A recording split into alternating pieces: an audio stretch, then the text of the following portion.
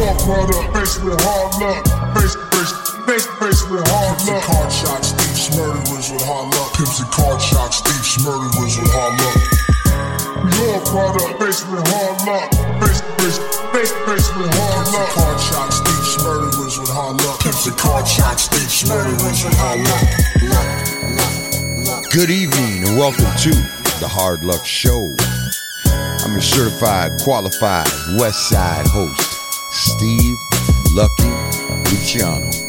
That's right. Welcome to the greatest show on earth. Here we are. On my left, my co-host is Chumahan Bowen, American Indian, Southern Californian, elegant barbarian, here to talk shit once again, my friend. Yeah. Here we go. Are you playing my theme music, old Blue Eyes? Yeah. War paint, sunrise, get prayed up as my paint dries. The blood falls from the red sky. My lady singing that war cry. We'll break them up like mannequins. That's it. Look them in the eyes, they panicking. That's it. Up That's with a it. bear hide, we ain't Indians, we savages. Yeah, Skinhead Rob, what do? You like reservation rap, dude? Are you down with American Indian Reservation rap. I'm down for whatever. Yeah. I love that. That's Rob's famous last words. I'm down for whatever. All right. Yeah. So who That's do you what I'm wanna, talking about. Hey, who do you? First of all, we're down in the virus bunker on Melrose. We West are side. yes, we are. West. BrooklynProjects.com. What's up? What's up? Shout out What's to up? Dom. Shout out to Dom. Big Dom. He was kind enough to let us use his retail Right. location Right. as today's studio. Very special day today as well. Who do you want to introduce first? Because we got quite a few guests. We got some heavy hitters here. Right Yeah. here. Right now I want to introduce my 30-year partner, man, Mike Carnal. All right, let's introduce the man. The man. Watch out. The LA photographer himself, Mr. Estevan Oriol. Big scan. LA Original. Mr. LA Original. Got the road nice, that's why Yeah. all my life I've been grinding all my life. Yep. All my life, grinding all my life. 24. Sacrifice, hustle, pay the price. Yeah. Want a slice. Yeah, what's good, Estevan? What's good? What's good? Grinding all my life. Good, Estevan. Married to the game. That's what I'm talking about. Estevan Oriol, and this show Santa we're doing, Monica. the show that we're doing today is the LA Original Show. Right. That's it, man. So first of all, LA Originals dropped on April 10th. Yes, sir. Yep. All right, which and it was on Is it exclusively on going. Netflix? Yeah, exclusively So if you streamed on Netflix. It's been up there for 8 days. 8 days. And how's it, dude? First of all, how's it doing on Netflix? It started at 10,000 out of 10,000. Yeah. And it went up to number 10, I think the first or second day. Then it went to number 8, then to number 6, then back down to 7, then 6, then 5. And 5 is the highest, the last that I heard. That was 2 days ago. Man. I'm scared to look, though. Right. Yeah. You know, I hope it beats out that Tiger King. I'm tired No, of seeing it that. ain't called Tiger King. It's called Tiger Queen. Whatever. Yeah. I'm tired of seeing that guy's Right. picture. It's She like, did fuck. her thing, though, the Tiger Queen. Yeah, we Yeah, gotta she did. respect everything. Pounding those little boys. Right. Oh, is that what Young happened? guys. I never. Dude, everybody, But they're young. Man, everybody no, I know, bullshit. bro, is, at least in my world, Yeah. is they're rewatching it over and over. Yeah, they say you It's gotta the watch greatest dog. It's just like everybody's behind this Dude. thing, man. Right. The people, this is the people's fucking documentary. Of if you course. ask me. Everybody knows that. And if you don't know it, now you do. Now listen, Estevan, honestly, for real, what's it like to be on Netflix? Well, to me, the feeling was similar to when I saw we were riding in a limo, and we had just come off a tour with House of Pain. We were doing a promo tour, and we got in the limo that was going to take us to our houses, and Jump Around came on the radio. And like the happiness in those guys' face was like, man, that's some shit right there. Like out of every musician in the world, their song was picked to be on the radio. It wasn't paid to be on, like back in the old days.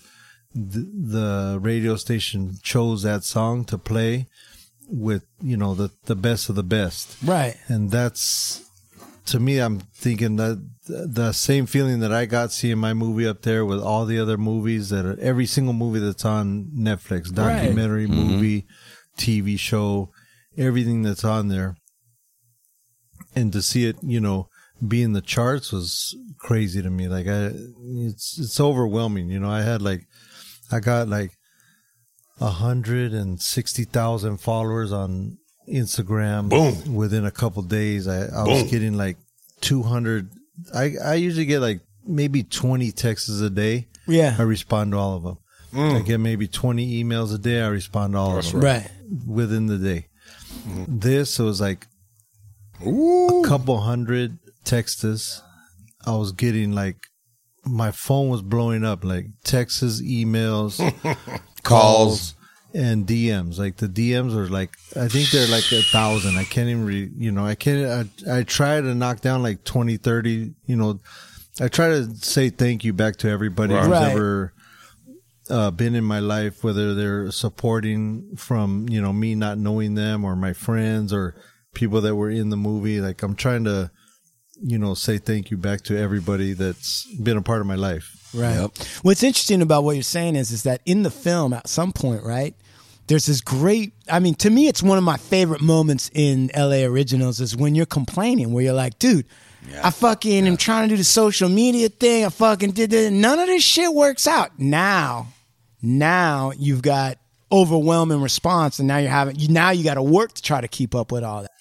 Well, it's work just to keep up with it without all that. Right. Like to try to think of, okay, you got 500,000 photos in your archives. What do you post? How much do you post? You know, like Rob was saying, you know, it's not Skinhead Rob. Yeah, Skinhead Rob was saying it's not the easiest thing to do this, you know, social media shit. I held back from it from a long time. Like I wasn't into digital cameras. I wasn't into social media. And my younger friends that were into it were like, hey, you got to get on social media. Somebody even had taken my name. Right. And they were using my name, and they had my photos. They had Joker brand. They, you know, already had started accounts under my name and my company's names. And I'm like, fuck, I can't even get that shit. So now what the fuck do I do? And they so go, what did you do? Put a dot in the middle of your name, you know? So it's Estevan.Oriol. And for like a couple years, that was my handle on Instagram. And then finally, all my, you know, people on there were bashing the dude who had the fake one, right, with my real name. So he finally let it go, and I was able to get my own name on Instagram. And I'd come in kind of in the late freight, so I kind of missed there was this one thing where if your pictures got on this one page, the Explorer page, like right when you open it up, everybody on Instagram had that same thing coming up on their page. Yeah. So people were, if you got on that page, you were getting thousands of people on your shit.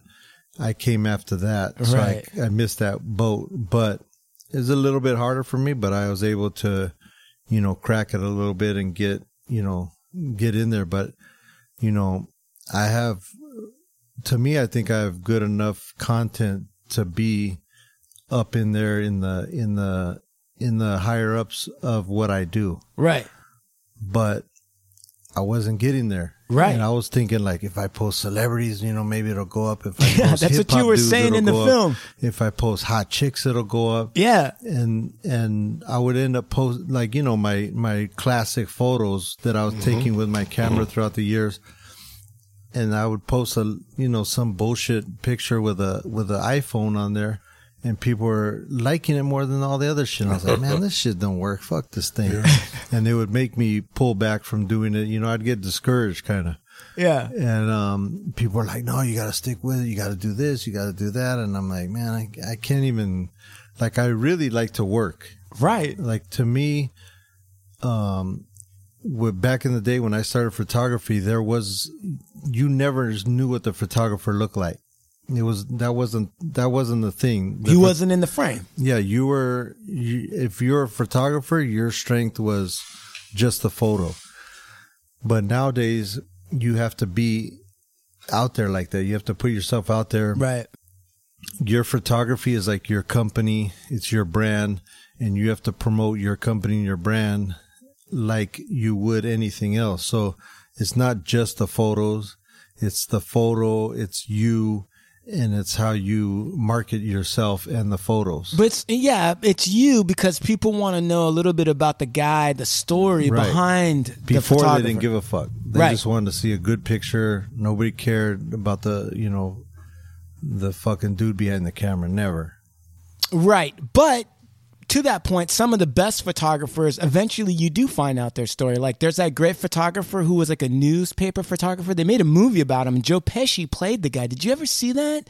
And he was a newspaper photographer. So his thing was, he was always like in some great spots to take a picture. But because at the time, newspaper photographers weren't considered art, yeah, they wouldn't respect him. But he kept at it and he kept at it. And one of his innovations was he knew there was a shooting going down. We're talking maybe like, I want to say like the 40s. Yeah. And he put a camera with a timer on it on a roller skate, and he rolled it, and he caught this amazing picture right as the shooting was going down. Joe Pesci plays is great.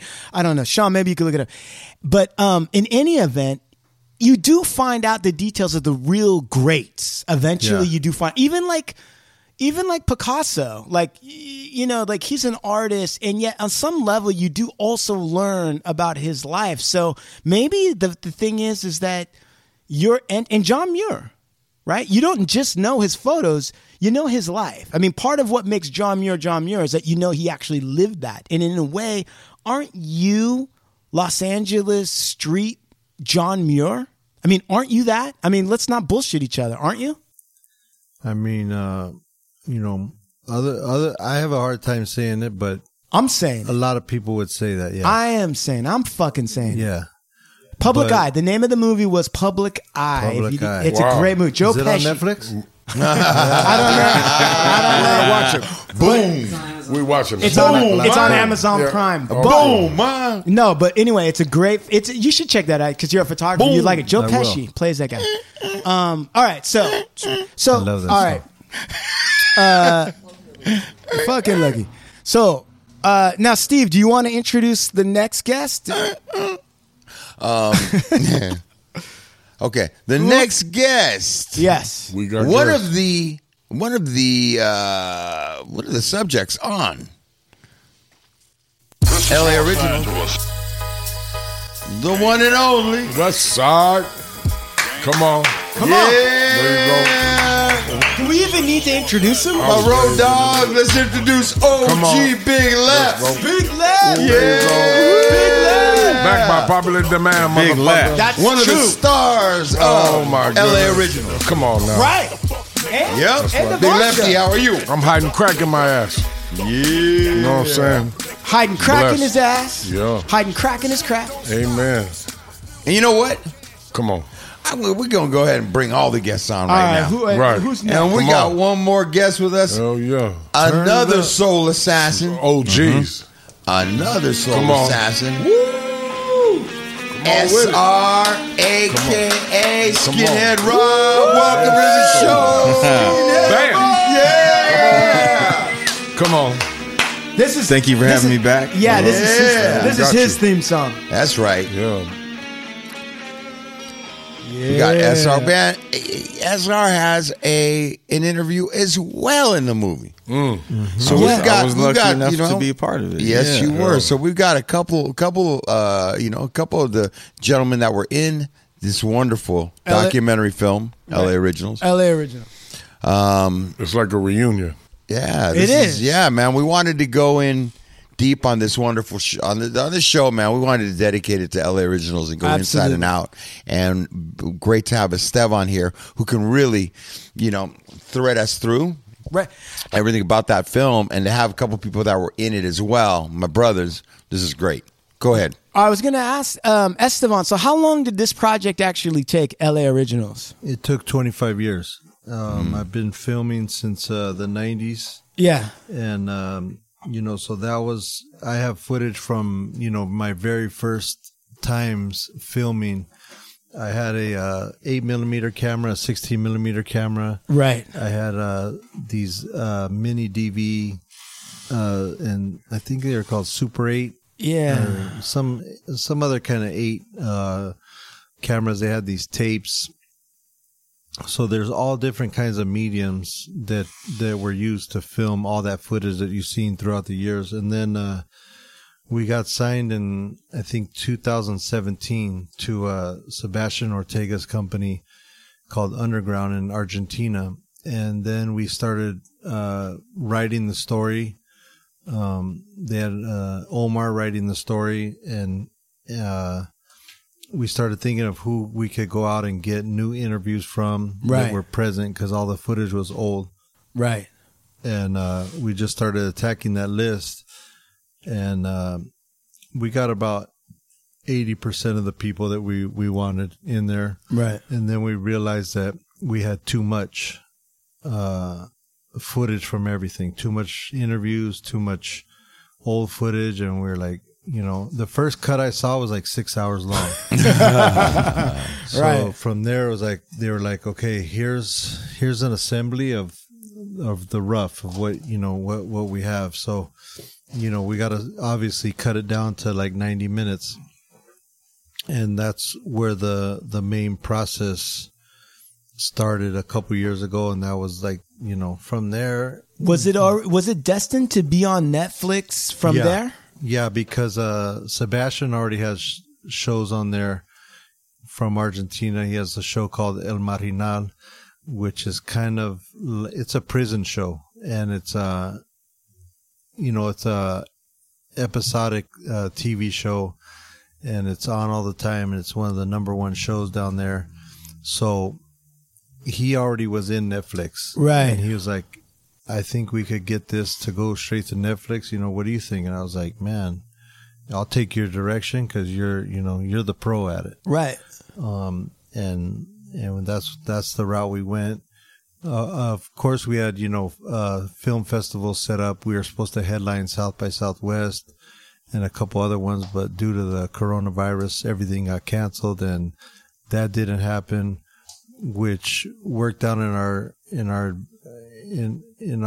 advantage, because it was on Netflix and nobody can go nowhere, so they're kind of stuck at home watching it, and that worked out good for us. And Netflix and these streaming services at this time probably have a huge need for finished product that they can keep putting out there while this quarantine's going on, I would think. Yeah, because you can, there's only so many times you can watch something, Right. And so the crazy thing is people have DM'd me already that they've watched it like 5 and 8 times in a row, which is crazy to me, because when I was a youngster, I used to go to watch movies in the movie theater over and over. Like I would go to see like Deer Hunter and Raging Bull and Taxi Driver. Woodstock. We watched those movies over and over at the movie theaters. I watched that motherfucker. I'm sorry, bro. We're gonna get you got your time to shine. I'm not shining. I don't need no shining. You shine. Didn't you watch Woodstock? The original? How many times? Probably about 3.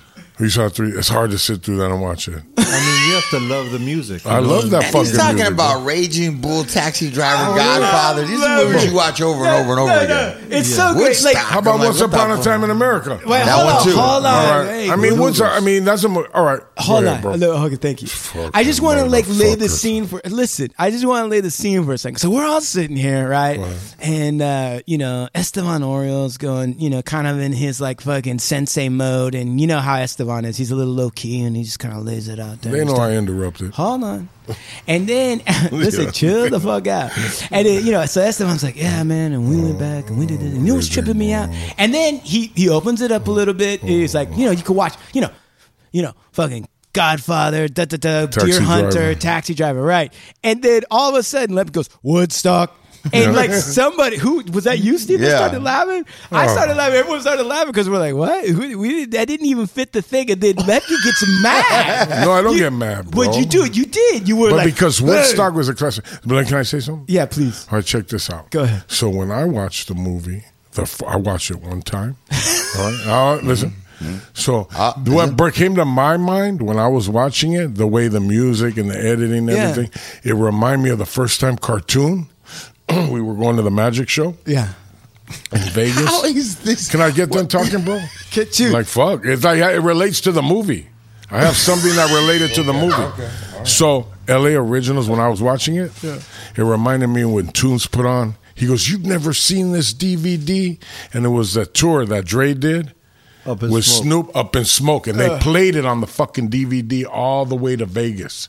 And I watched that fucking DVD. And I go, and it had been out for a long time, but me being a motherfucking individual that would, we always up in the up north in the gated community. Anyway, so what I'm getting at is, they're like, this shit has been out like. And I'm like, and so I watched the fucking LA Original. I go, man, it was like there were scenes in the LA where, like, when they played the music and Snoop was doing the dance in the hall. I was like, whoa, man, it kind of reminded me the way the editing was, like the way they did what's one?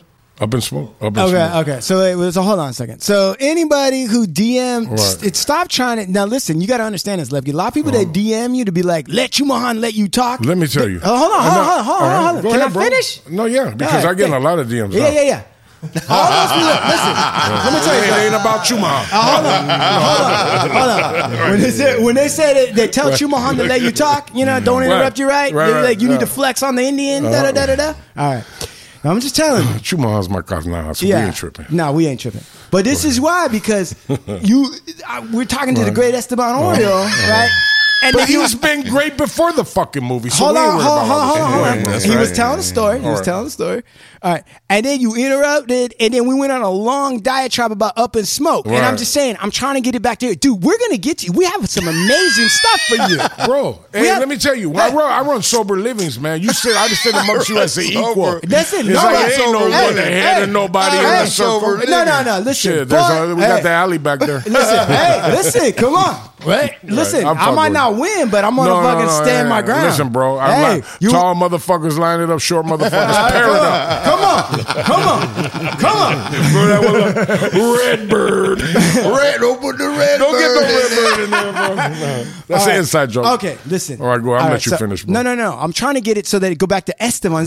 It's called LA Original, not LA Lepke. No. All right, now hold on. I got LA tattooed on me. Yeah, all right. Listen. A few times. Dude, you were in the movie for like 20 seconds. Let the director tell the fucking story. Yeah, and then they're like, you moon me on the movie. I'm like, I moon the world. That's right. Yeah. Dude, of course. You see the baby powder in my ass? Kiss my ass. Yeah, dude, listen. Right. First of all, you know what? Since we're here, we're fucking here, Estevan, you were telling the story, but okay, fine. What story was he telling? He was talking about them watching it over and over again. We know, I understand. I've certainly, you know what? I've watched it.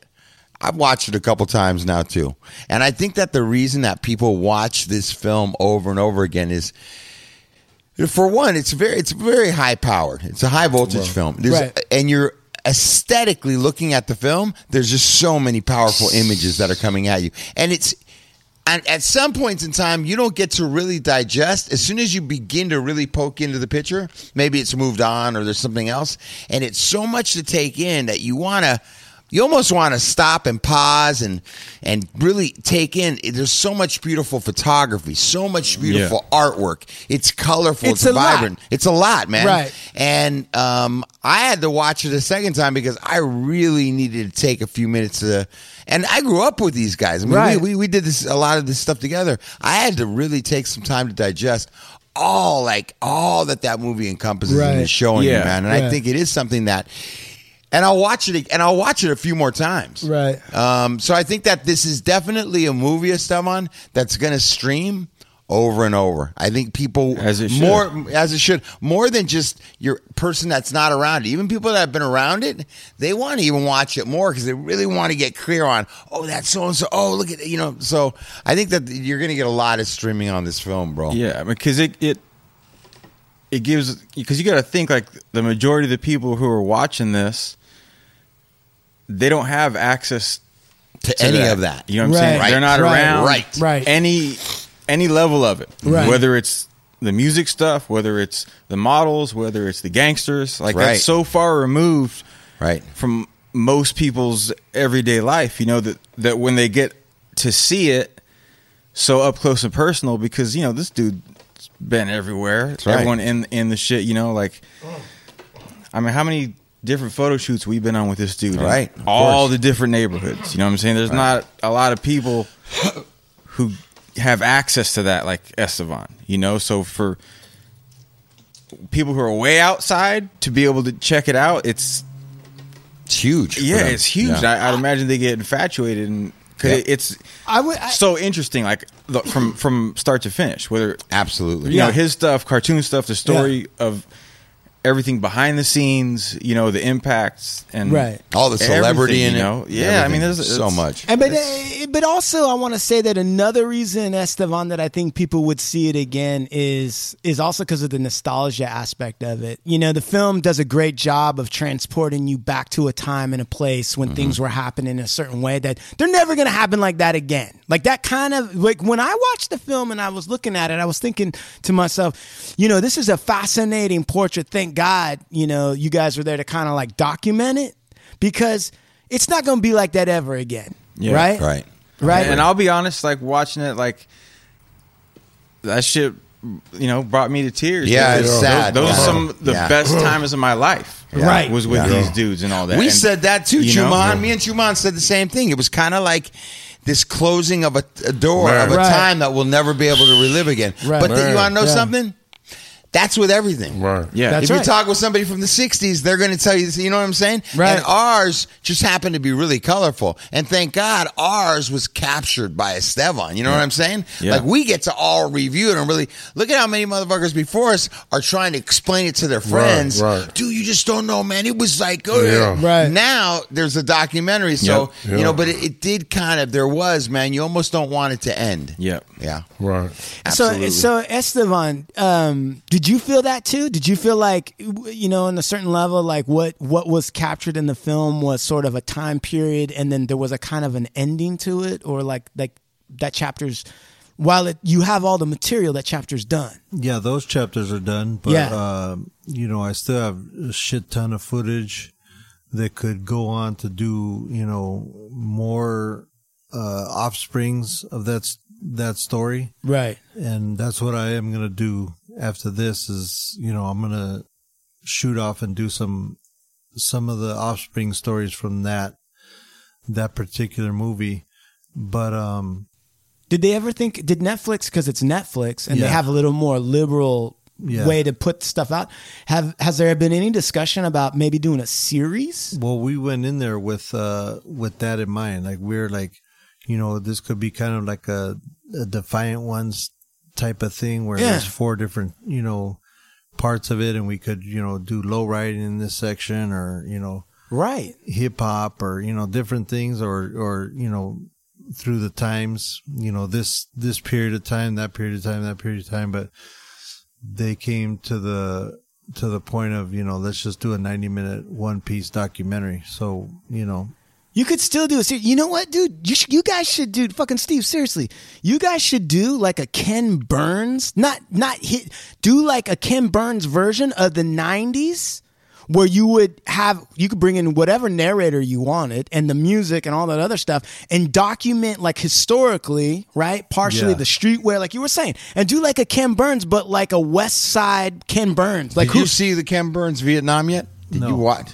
Oh, bro, it's incredible. is it on Netflix? It's on Netflix, and it's But- Vietnam by Ken Burns, but it's like 12 parts. Yeah. But I mean, they go from like Right. Viet Cong. They interview all the Viet Cong and North. Like you're getting everybody's story from outside of like just the U.S. story, and you're getting the behind the scenes U.S. story too. Yeah. You could do Gnarly. that with all the footage that you already have. Yeah. Right? Absolutely. All you would need to do is just bring in some other voices and then just tell a story of the different parts. And you could start, you could just make an urban style because Ken Burns is usually for historian oriented people. Yeah. But like for this, it could be updated and translated into the West Side culture. And I mean, as what Rob was saying is great because those people in 90 minutes, they're never associated with any of this. They don't have any background. They don't have any footing. a much more extended, more detailed thing would give them some reference and some footing to really get a sense of what it was really like.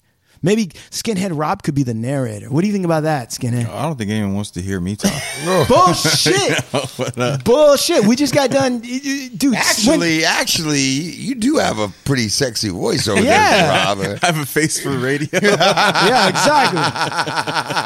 Listen, when I have a face for radio, bro.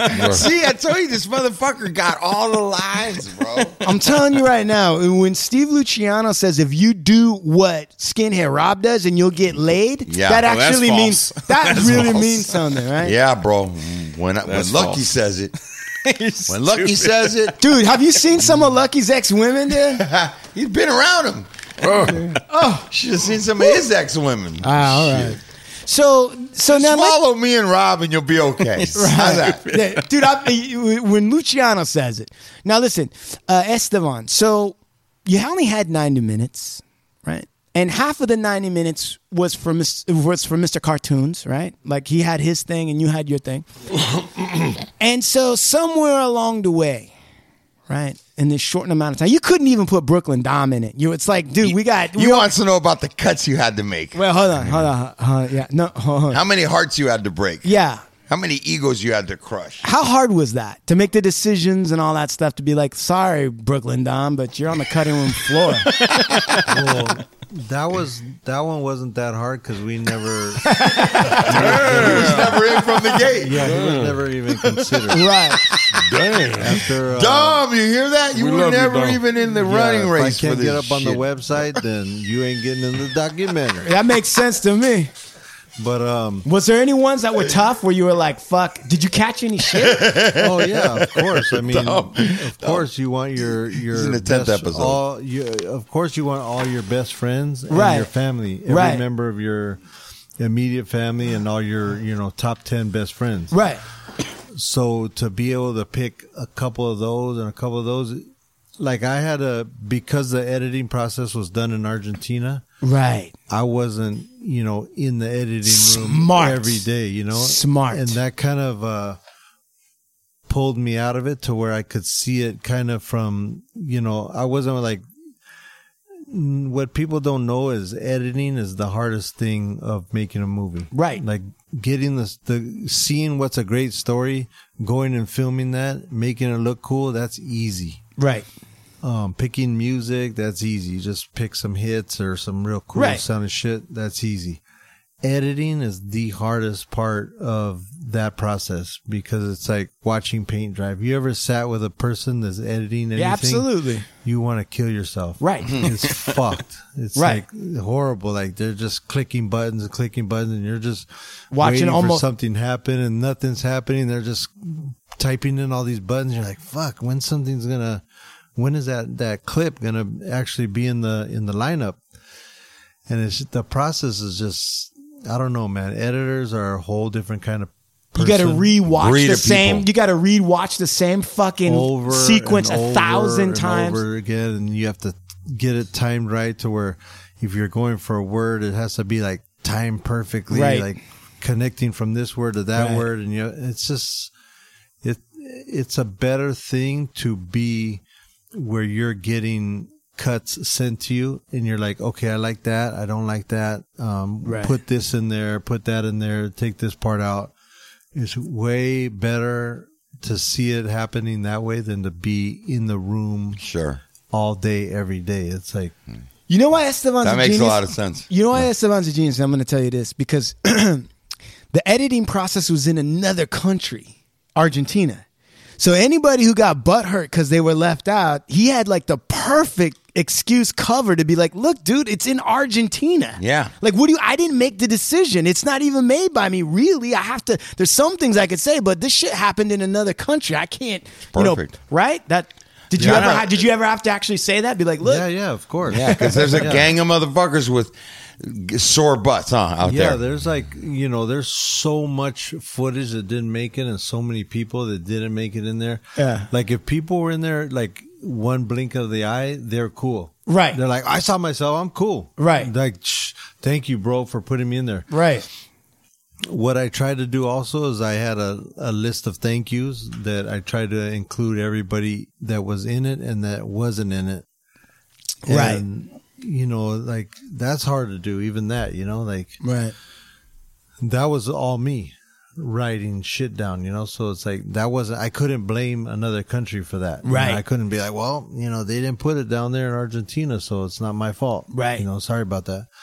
Like, I had to think of all the names and I had to put them in order. What was the criteria where you're like, fuck, I can't, if you did, like, I can't get another one on the line. Like, this is it.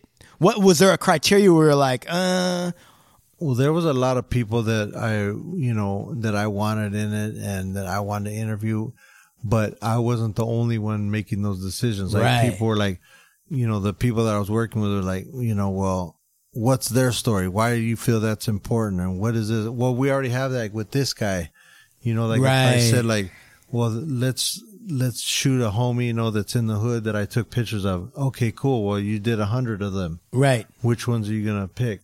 Well, I want to use this guy, this guy, this guy. And they're like, well, they have the same story as that guy. Let's use that guy. Or, you know, it was real hard to narrow it down, but I had to be teachable and listen to Right. people that That's- have been there before me. Right. With this type of work. You know, I've done 1,000, you know, videos for the web, and I've done, you know, 50 music videos, but this was a whole different animal. Right. So now that you've set that all up, the next question I feel like is so of all the people that, you know, couldn't make it, there's one guy. Hold on a minute. We're jumping ahead. So I got a couple questions. How was it with the process working with you and Tunes? Was it a lot of back and forth? Was there, you know, was it a wrestling man? I mean, was there? No, with Tune is pretty much he's tattooing and doing his thing, and me directing and stuff was my thing, you know? Yeah. So he put like the trust in my hands, like, hey, you know, out of the two of us, you're the guy who specializes in filming and editing and directing. You handle that. Ooh. When it comes to drawing, tattooing, painting, airbrushing, you know, let me, you know, run with that ball, you know, because I couldn't be over there telling Tunes, hey, Holmes, I think you should airbrush like this, right? Or tattoo like this, or, you know, of course I'll throw in my 2 cents here and there, you know, like, hey, Holmes, why don't you try this or try that, you know? But he's like, you know, like the homie Muggs always says, whenever you come with him, like, hey, you should do a record like this, or you should use this person in your album or that. His comeback to that is, that sounds dope, homie. You should do that on your record. Meaning, right. This is my shit. Let me do my shit. Right. So right. That comes, you know, when you have friends and you're working with friends and you respect your friends and what they do, you let them do their thing, and you don't really, you know, like, I can't tell you, hey, how do I, you know, you should try selling, you know, this brand to stores like this, you know? Right. You'll be like, hey, homie, I've done millions and millions of dollars worth of sales, you know, let me do my thing. So I think that's how it is with, you know, with us, with me and Tunes, is like, if it's a directing, filming, or photography thing, you know, he's like, you got that. Right. If it's It's your drawing, platform. painting, tattooing, whatever, that's you. If it's us going in to do a job together for a brand or for something, then that's when we, you know, of course we talk everything out in the beginning, like, hey, we should do this, we should do that, we should do it like this, do it like that. And then both of us would go our own way and do our part. And then we come back and show it to each other, like, hey, this is what I came up with. That's dope. This is dope. Let's put these two things together like this. And then we send it off. And that's kind of the same way it worked with this.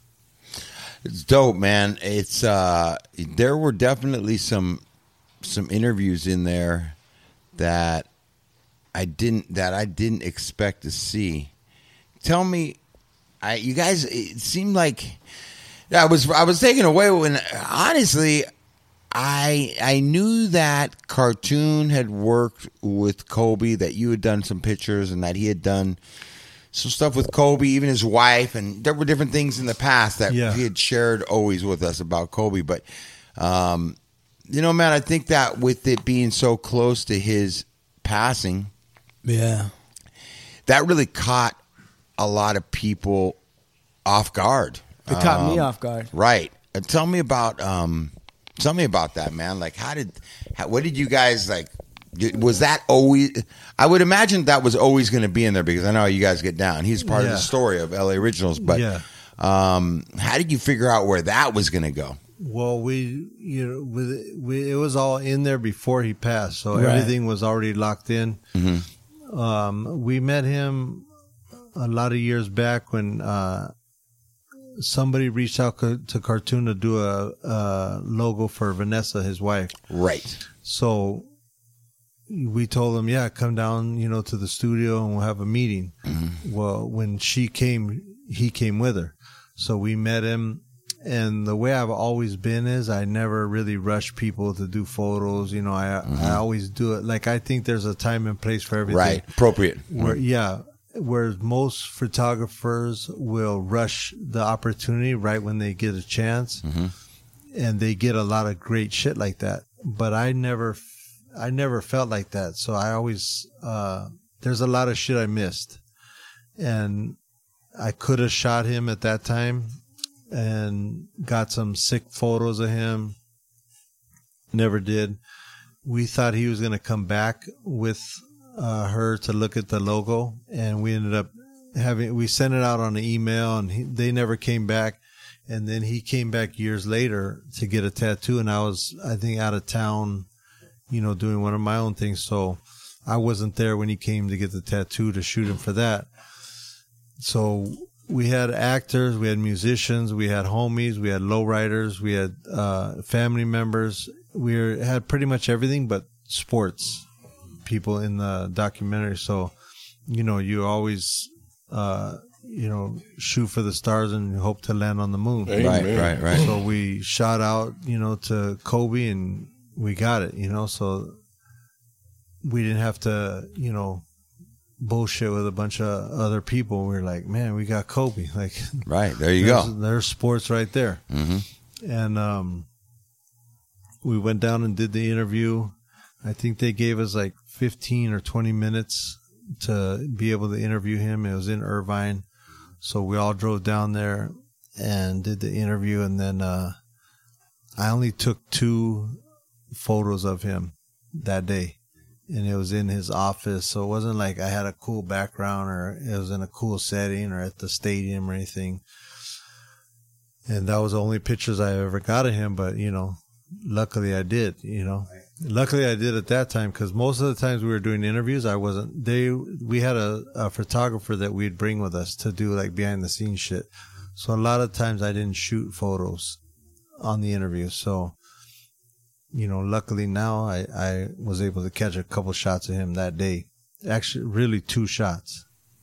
When was that interview done and that you went down there? When was that?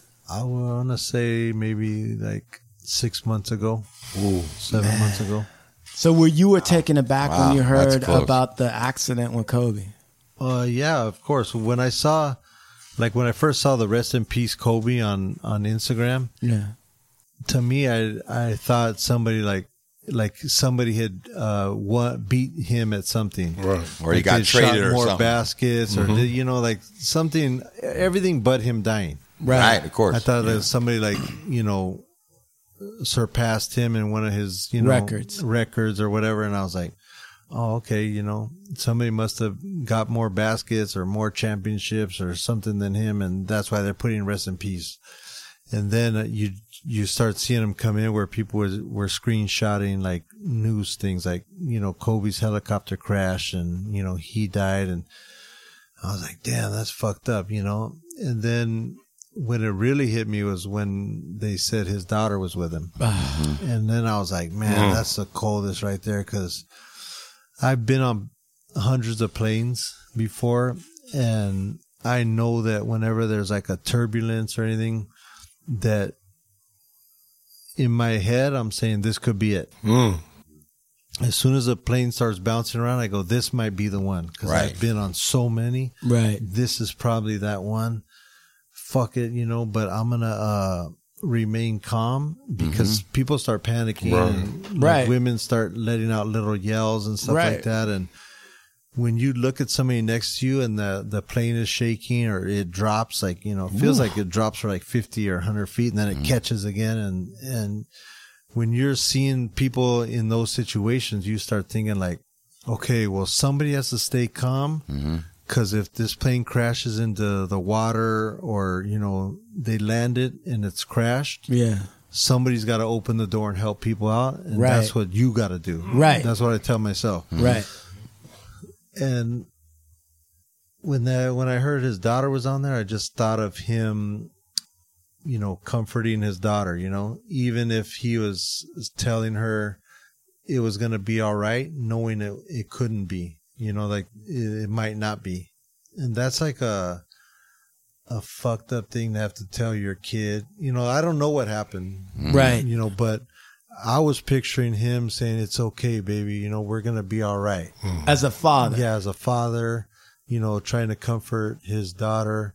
And she might be, because people get terrified. I've seen people cry. I've seen people yelling on the planes and shit like that. And, we all know, Travis was in a plane crash and he's the only one that's living out of that plane crash. And little Chris, rest in peace. And, Yeah. Che, rest Che in and peace. DJ AM, rest in peace. Rest Like in all those peace, people, like they didn't make it for, some of them didn't make it in the accident and some of them didn't make it after the accident. Right. There's this survivor's guilt that comes with that.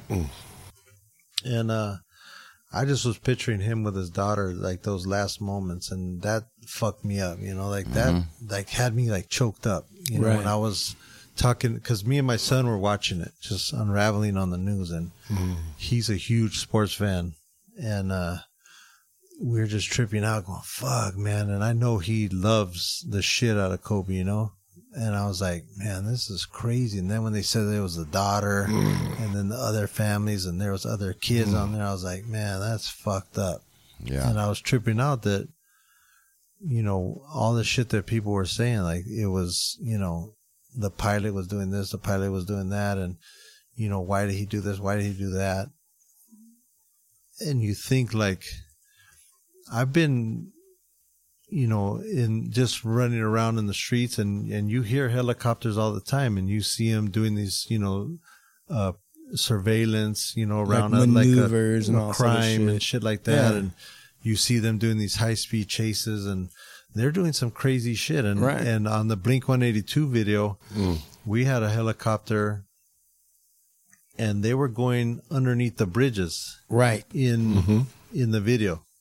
And then they did another part where they came up on top of the bridge and then they followed the car across the 6th Street Bridge. So you can see what people can do with those things, and so it's a trip to hear that the guy couldn't see because of the fog or whatever and crashed into the side of the mountain. I'm like, there's just so much shit that nobody will ever know or, what happened, I think that's one of the crazy parts about it too. Not only is it that, Kobe was a great athlete and also a great father, right? Yeah. Like his daughter was real involved in sports and that's what he was doing at the time, right? But also that there's an aspect of it that nobody will ever really know. Yeah. Right. Like that kind of also is a little bit haunting. Like, you can speculate all you want. You can bring in Air Force colonels to talk about whatever. But at the end of the day, nobody really knows exactly what happened. Yep. It's a trip because I hear so many people after watching the documentary like, damn, dude, they got Kobe. Like, I didn't know they shot Kobe. I didn't know they interviewed Kobe. And from an insider's perspective, I knew that you guys were already fucking with that, with Kobe, so to speak, business and different things like that. What was interesting as well was I've got people that have known you for the last 25, 30 years. They know about what you've done. And if you listen to our first podcast, Estevan talks about shooting Robert De Niro and Al Pacino. That's Robert like one of De Niro, my favorite okay? stories. And to me, I always say, like, next to this documentary, that was always like my biggest moment for Estevan. You know, like Right. that he got to photograph his idols. You know, Right. and people were like, I can't tell you how many people hit me up and they're like, dude, he shot fucking Robert De Niro and Al Pacino. I'm like, yeah, man, he shot the fucking movie. Of course he poster, did. the whole, you know what I Yeah. think? But it's interesting because people that have known you, that grew up in this town, follow you, didn't know. really pay attention and know that. And I think that adds to your value on a massive. I mean, listen, dude, we know you're good whether you shot those guys or not. But in some people's eyes, they're like, dude, if you shot Pacino and De Niro, You could quit. now you're like, all right, now you know what I'm saying? Yeah. I just think that there's so much to reveal in that film and go in depth. I think that some of us, maybe the guys in this room, take it for granted that everybody knows what you've done. Yeah. I mean, Yeah, we for just sure. Right. take it for granted. But in reality, man, the people that aren't connected, they have no idea. They might be like, that's the dude who did the fingers. No. And that's big enough as it is. You know what I'm saying? Yeah. But as you start to scale it back, bro, I just think it's just such a great historical piece and such a Right. great piece for you, man, to introduce Estevan Oriol to the world, man, because you're not just some photographer that's like got hot 5 years ago or did some old shit and you're trying to relive the glory days. Bro, you stayed consistently busy Smashing. for 25 years with the hottest motherfuckers. Check bro. it out. Hey, so do you remember the quote the day after you shot him? Because I called you. Yeah. You remember exactly what you want me to say it? Grinding. No, no, wait. Grinding on my life. No, I'm going to tell you what you said. That's not what you said. Bro, I called you. Yeah. I go, where you at? You go, I'm down here at the studio, Century City or somewhere, wherever that fucking studio Culver was. City. Culver City. Yeah. So I go, I remember the quote after he did. He goes, I go, hey, what are you doing, bro? He goes, if I wanted to quit today, I could quit after this one. Yeah. I didn't even know what he was talking about. And later I found out. Right. Because he told me, hey, remember that what I told you? I was like, what do you mean? You quit what? Like, you ain't never going to fucking quit. You 18 hour, 20 hour on the, let's roll, man. You better be ready to roll with this motherfucker 20 hours because talk about some workaholic shit. It's like suit up, boot up. We leaving 6 in the morning, 7 in the morning. Get in the car, you get your coffee, and let's roll. And the music loud. And you the might not be back till the next day. No, yeah, listen, we rolling in the Cutlass. I remember, man, from the gate, man. What was it like? Because you lived with us. Let for me a tell while. you like you this, lived man. With me and Cartoon. Well, Describe that pad. I'm going to tell you, man. I'm all right. I'm going to get out. I'm going to tell the truth. Yeah, do it. Tell the So this is truth. what we doing, man. I'm For original once. gangster Lepke, Westside Rebel, Skinhead Rob. Shout out to everybody in the room. Yeah. It's like this, man. This is the deal, man. It's like I got to give luck. A lot of people don't know. The way it happened was when me and Lucky were on the yard. Yeah. Okay, we on the yard, right? So Estevan was writing to us and shit. And I'm like, yeah, who's it? Don't worry, this is a homie that's going to look out for us when we get out. This is my G homie. He's my god. He's the godfather to my son. And anyway, he's like, yeah. And when we get, so he's like, I'm going to get you a visit. So I'm like, all right, well, anyway, make a long story short, so we off the yard. Yeah. All right, so then I'm over there with my homeboy Dave, man, and Lucky called me. He's like, look, man, we got this club popping. Rest in peace, Bigger B. We got the club heat going. Can you work 2 days a week? Let's get this work thing going. What do you want me to do? Booyah, try, bounce, whatever, security, personal this, whatever. So they got me up in West Hollywood at the club heat. Like I said, shout out to Bigger B. So now, Soul Assassin. Anyway, so here we go. We trying to, we're going to make it like, so we can get to the point. Yeah. I happen to be a Buena Park alumni. Yeah. What's his name? From the car club? Oishi. Shout out to Oishi, House of Lowriders. We got to, we giving the props, man. We got to give the shout outs where they're due. Yeah. So anyway, Lucky kept fucking up. So Lucky put me in a game with these dudes, but then Lucky was on a cold mission.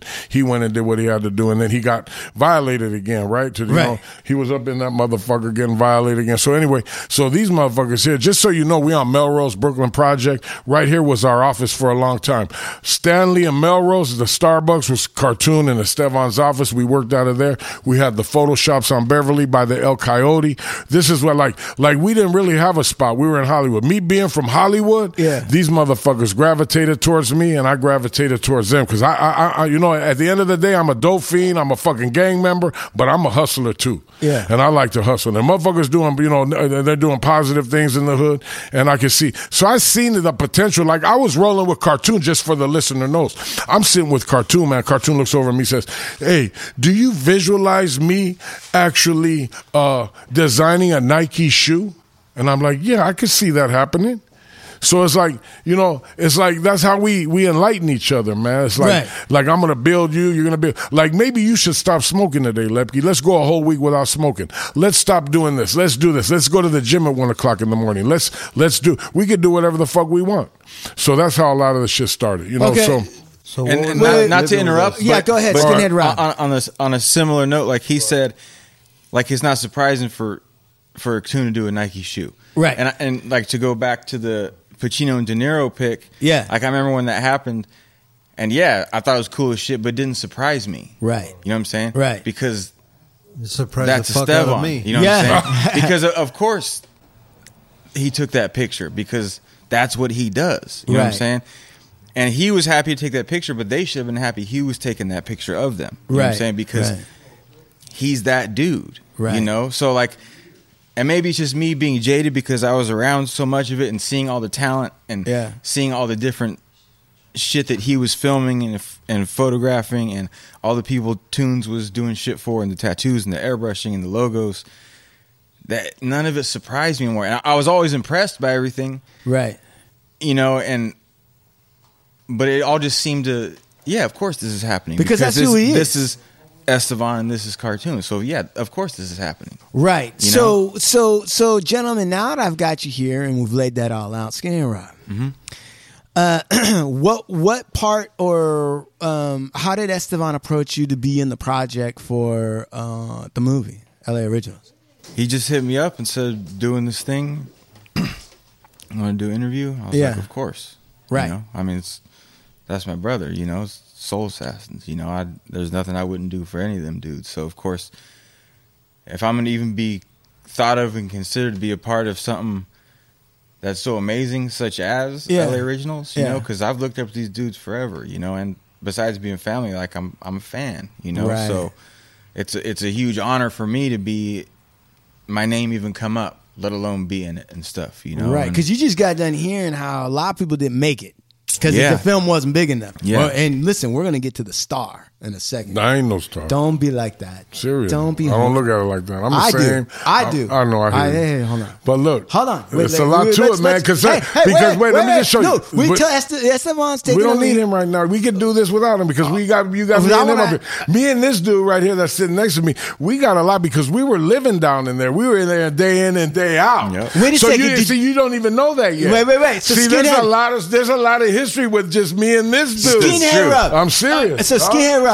Serious. Tell him, bro. Yeah. Skinhead. What's your best old school Lepke stories? Like, how did you we got too many. Come on. I mean, pick a couple. Oh, man. I don't even know if I can narrow it down. Because at one point, when the studio, Tune and Scan Studio is right here, then the Gun Club was right here, and here's the building that I lived in. So I was over there every day. Every night. Right. You know, same with this dude. Yeah. I mean, one of the great ones that comes to mind is when old boy Kanye West came to get tattooed. Right. Yeah. And I'm not a fan, you know, whatever. But I got nothing against the dude. I mean, he's lame. Right. But, you know, but he's got his success. But I'm not about to fuck up Tune's money because he's going to tattoo him. You know? Right. Anyways, he shows up. He's giving some weird. He's trying to art direct Tune on how to draw his tattoo and everything. You know what I'm saying? And whatever, you know. Right.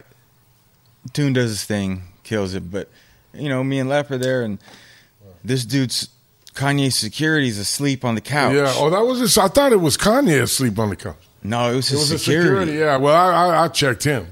Quick. I'm like, what? I thought it was. Lev looks at me. He's like, let's rob these motherfuckers. Yeah, I thought he was a homeless motherfucker. I'm like, I'm I'm down. Yeah. But at the same time, like, we can't do that. You know, fucking we don't fuck know up what's going Toon's on. money. You know, You almost robbed Kanye West security. They were up there late, not man. just we would have got everyone. Like, listen, if man, if it's it like- was broke 'em up. if it was a different setting, Yeah. and we weren't gonna. It was way out up there, man. But it wasn't our place to do that because, out of respect, of course, for Toon and Right. Estevan, it was at the shop. Right, you didn't so- want to. You didn't want to salt up whatever was going on there. But Hey, for the listener, man, they were running that like the way Andy Warhol had his spot. What was it, Factory or The something? Factory, that's yeah, right. that's how that shit was ran. Because I know I got a lot of little history on Joe D'Alessandro and those movies Andy Warhol made. Yeah. So we'd always look at that situation like Cartoon and Estevan. They were the like Andy Warhol and the like, because we had the Factory. The Soul Assassin Studio was the Factory, man. Right.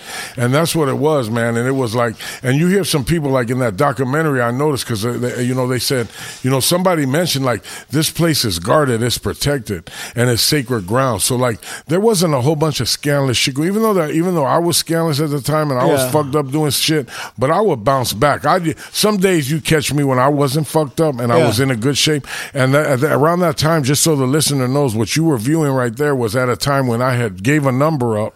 Because I need, the people probably wondering, like, because I didn't look good. So I had whoa. You look sucked Well, just up. check this out. I had gave a number up. Yeah. Right? And that was the worst thing that could happen to me. Was the worst thing that can happen to anybody if you have the state of California controlling your whereabouts and what you're doing and keeping track of you, what ends up happening is they usually they don't let you get that bad of what the viewer was seeing. So Right. I got to the point to where I was no longer on parole. Yeah. The police weren't arresting me. Yeah. They were just letting me do my thing as long as I wasn't like robbing. I was robbing people. I was robbing anything.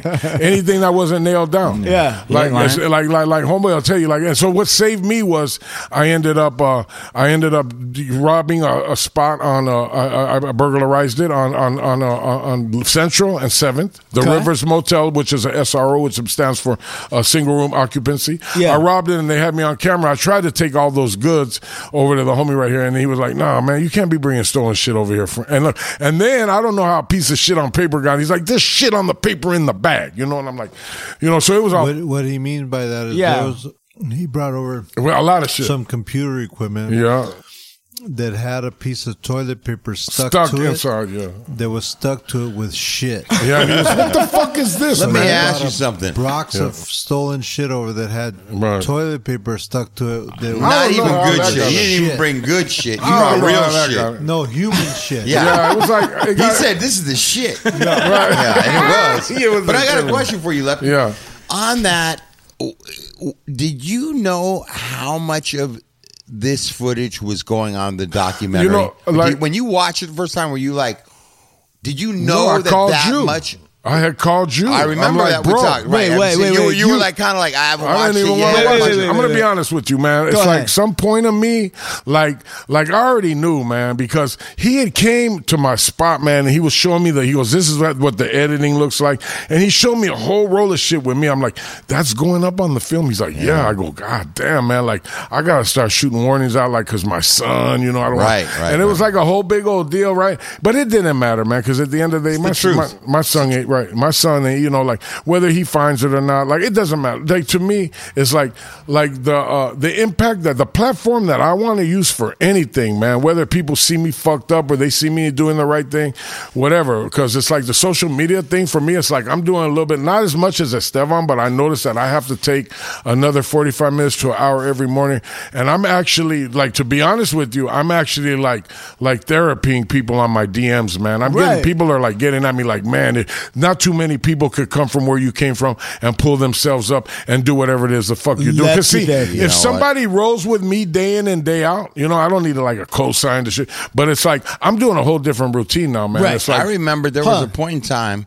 There was a point in time, and Estevan and Lepke are real clear on this. Like you said, I left. I caught another prison term. Man. I got out, and when I got out, I was on a run for a minute, and then I got sober. I got cleaned up because Lepke directed me over to Walden House, right? bro, So it changed, man. right? Like So- we could do a whole show right. on the wall. So I start doing well, right? That's a good idea.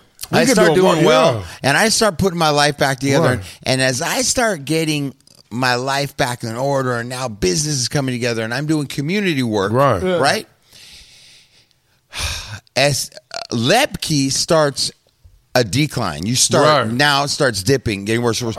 I remember that there was a point in time where I was over at SA Studios a bunch of times, and Lepke was starting to come by, and it was right when you were getting really sucked up. But it was points we saw, and I remember as me getting pissed off at Lepke, and Estevan, our cartoon, were kind of like, dude, man, like, don't sweat him, dog. Like, that's, he is what he is. He's on drugs. He's homie.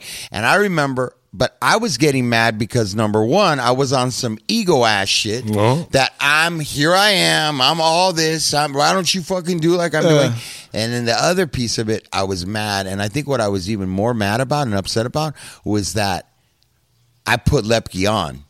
Like, I brought you in. I introduced you to these dudes. And now you're over here making a circus. That's how I took it at the time, right? And I remember at one point in time going outside, and I was like, you were I got in your Muggs face, and too. I was like, Muggs too. Like, Muggs was mad. I remember I had came. This is when I knew I had came, and the vibe was different. Like, Muggs and them were like looking like, motherfucker, fuck all that, man. And then Rob was even looking mad dogging me. I was like, man, these motherfuckers might boo-bop me. I was like, it's going to come. Yeah. Like, it was getting ready to come. So, but let me say, But I want to say, man, I want to say right now on the mic, though, bro, that I just want to say this right now, man, that funny thing about addiction, bro, because as I sit and I judge, and as Lepke started to improve his life, I started going down, man. And I really became that cat that Lepke was, maybe not on Front Street with him. I was on Front Street. I started going down myself, man. It was like, I think that over time, me and Lepke have been able to find a place where we've been able to like get past a lot of that and finally come to a place. But there was strife there at times. There's beauty about something that the listener needs to know. The beauty about me and this homie that's sitting across from me is me and him never got high or shared off a cook or did any fucking scandalous shit. And I can say that as an honest man. And I'm going to tell you, because I seen because the same thing he's shared, because this is going to be a little emotional. We down with this fucking emotions today. We could do this. Yeah. So let me tell you, so what he's explaining about me, I was seeing the same thing because I'd get at these homies. I'd be like, what's up with Luck, man? They're like, fuck, homie. He's like, and I'm like, oh yeah, because I can relate. Yeah. But I wouldn't be getting the resentment because he's the one that put me on. So I'd be like, man, whatever. Because I remember one time we were driving like by where Duke and them were at and in Pico Union, and you was on a good one because you go, I need some Kool-Aid, I need some sweets, and you had picked me up from the Walden House and took me out on a pass. And you had already been out of the wall now, so I was watching your decline. I go, man, I didn't want to tell you, are you loaded? You're like, you brought the Tupac tape. Yeah, this is a fucking towel. I used to put Tupac, and I'm like, this motherfucker's loaded. He just completed the program, and he's out here getting up. Like, so I had to and then so what did you say to him? He had listen, and then he had bought a pad, and he was doing good, like maybe on the Eagle thing. I don't know. Anyway, I look at this man like it doesn't matter to me. So he's like, oh yeah, that's when you was up there with Travis, when you was Famous Stars and Strapping It, real cool, right? So he's up there with real cool. Famous Stars and Strapping It. Back with Travis. Hey, shout out, man. Hey, look, Travis. Hey, listen. So he's doing good. Like I'm like, man, I need that was when he had that silver truck. Put me on. Yeah. Look, like he's like, all right, so he's doing good. We got geared up, motherfucker, fresh. Yeah. We everybody got the F on. We rolling. Hey, we popping. The next thing we know, then how's Luck doing? Man, the police. He's like, where's the house? The house is gone. Truck is gone. Where's Lucky? He up in the pit. I'm like, what happened to the house? What happened to the truck? What happened to Travis? What happened? And then now he's young and the reckless. Now we rolling, young and the reckless. You're like, hey, homie, boom, blowing up, boom. He's on the top. So you going to the top to the bottom to the top. We're like, damn, I get it, man. All I'm trying to do is keep some cool shoes on, looking right, stay, Walden House, man, Walden House. Yeah, but you know what, Esteban, dog. He don't give up on the motherfucker, man. Bro. Hey. Like, hey, bro, Right. And I even fucking was mad at Esteban on some shit, Yeah. A couple times, right? Yeah. But, bro, I called Esteban up, bro, and it didn't matter what condition I was in. I mean, I called this motherfucker, and I've been on the street for days with nothing. Hey, homie. They're on me. They're coming for me. He'd be like, don't trip, homie. And he'd be here like, pop up like an hour later. Estevan being there. Come on, let's roll, dog. I got to go do this. I got to do that. I just sit there in the passenger seat, just roll with them, whatever we got to do. They tried to have an intervention for me, man. Estevan he's the first one to show up and the last one to leave. Like, I'll take this motherfucker to treatment right now. You know? That's right. But I want to say, like, I've gotten to watch Estevan do it many times in his life, but I watched the way he dealt with Lepke, man. No matter what Lepke did. Yeah. He'd pull up and Lepke be in the passenger seat. You know what I'm saying? Right. And I'm sure a lot of other motherfuckers were like, man, Lucky's on. And man, he would never let nobody talk bad. He'd be like, fuck it. I don't give a fuck what they're saying about you. Right. I was always in the car with Right. Estevan. Yeah. You know? That's why I say that again, man. Like, that opening scene, I keep on telling people that. So my man tells me, if anybody said he did him wrong, they're fucking lying, bro. Yeah. That's right. You're one guy that has not done anybody wrong, man. You know? Because that scene, listen, that scene in the movie, right? It's interesting. So many people weren't able, because of time constraints, blah, blah, blah. But Lepke made it. And he made it. I mean, to me, he's kind of like a standout character in the movie. Absolutely. Yeah, he's one of the ones that's talked about the most. Right. So what was the decision in keeping Lepke in you probably always had it in your mind, but somehow Lepke made it that big in the film. What was that? Like, what decision was that? Because I had so much stuff of him going through all those times. I've had him go from 190 pounds to 300 pounds. Right. Multiple times. Oh. I've had him.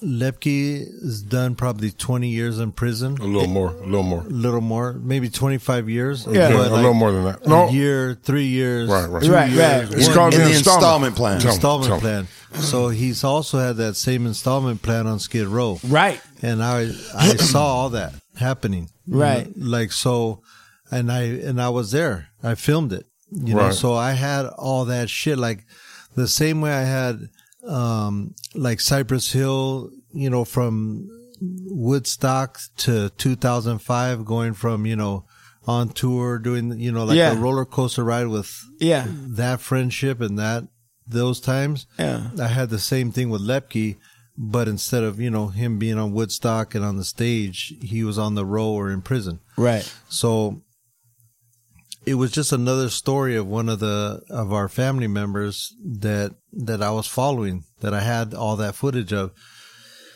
And it was like we had to show the different levels of people that we lived with and dealt with. You know, like I've known Pepper, the homeless guy from Skid Row, for the mayor, a good 25 years probably. Right. And I've seen him go through a lot of shit. I've Right. seen him go to prison, come out, bald-headed, dreadlocks, you know, a full mouth of teeth, no teeth, you Right. know, clean one day, smelling like shit the next day. Yeah. And I had all that, and I was like, man, these are characters that are in our life that are just as important to us as the Cypress Hill, as the great work we're doing, you know, on a prestigious level. We still had all this going on in our life that nobody really knew about. Like nobody knows about the lows in our life. Right. Right. So I had footage of Lepke, and I was like, hey, homie, can we put this in? And he's like, damn, you want to put all that in there? And I'm like, yeah, you know, that's like part of the story. But at the end, you come out, you're winning, you know? Yeah. But you're one of the only men that could take it. They could, you know, be like, yeah, put that shit. Fuck it. I don't give a fuck. Right. And The he really truth. didn't. Right. Yeah. Because a lot of other people are like, I don't want that shit on me in there. Right, Don't put that on me in there. right, Don't put this in there. Don't put that in there. Like, nobody is down enough for that. Wait. So what? Everybody wants to look good all the time. Yeah, everybody wants to be like, okay, just put me with my good side and just put me when I'm doing great. You know, like, Not real shit. yeah, like not like when you're in the fucking down in the dumps. Like if there's a lot of times I didn't film Lepke and I didn't shoot pictures of him, and those probably would just have motherfuckers crying if they saw that. Well, it's interesting that type of shit. It's interesting that you say that because when I rolled up on him, a couple times I had my family in the car. I had my wife and my kids in the car, and I was like, "Hey, let's go see if we find Lepke." And when I pulled up on him, he was asleep on the ground. Yeah. And I told him, "Hey, man," I got out of the car. I was mad as fuck. I was like, because, to me, this is my brother. Right. On the ground sleeping it was on San Julian in between 6th and 7th. And if you don't know about it, go down there and check it out. It's like one of the grimiest. Picture Lepke there. Yeah. He was wearing pants, and he had like maybe an extra large shirt, a button up that he couldn't button because it was too small. And he wears 3X, right? Just so you can get the sizes right, right. So I roll up on him, and there he is, like he was sweating, knocked out on the floor, and there's the fools like taking stuff and walking off with it. Yeah. Like he had like bags of clothes, and I seen like other guys like walking up to a bag and like taking like a T-shirt out of it and like holding it up and walking away with it. Yeah. And I walk out, I go, "Hey, homie, what are you doing?" And he's like, "Whoa, what's up, G? What's up?" Like I went to his house to have lunch. Right. "What's up, G? Hey, what's up? How you doing, G?" I go, "What the fuck are you doing, man? Get up, fool." And I go, "Where's your shoes?" He goes, What do you mean?" And he looked at his right. I got rid of those. He's like, I go, "Where's all your shit at?" He goes, "What shit?" And I go, "Your mom says she brought you some stuff down here." Or somehow right. That's right. He had a couple bags of stuff. Yeah. It was all gone. Right. Yeah. And I think that's some of the stuff that the people were like, "Oh, look at this shirt," and walking away with it. But it was like away from him. So I didn't tie it together. I would have went back and been, "Hey, motherfucker, give me that. That ain't yours." Right. So I'm waking him up, and I'm like, "Hey, man, what the fuck are you doing to yourself, homie? Like, look how you got yourself. You think this is cool? Yeah. You think you're doing the right thing?" And he's all, what, homie? Like if I was wrong for being mad at him. Right. And I go, look, and I look back at my family in the car, and they're crying. I go, look right there, motherfucker. That's how look at what impact you have on people that love you. Yeah. And look what about you? You don't love yourself, homie?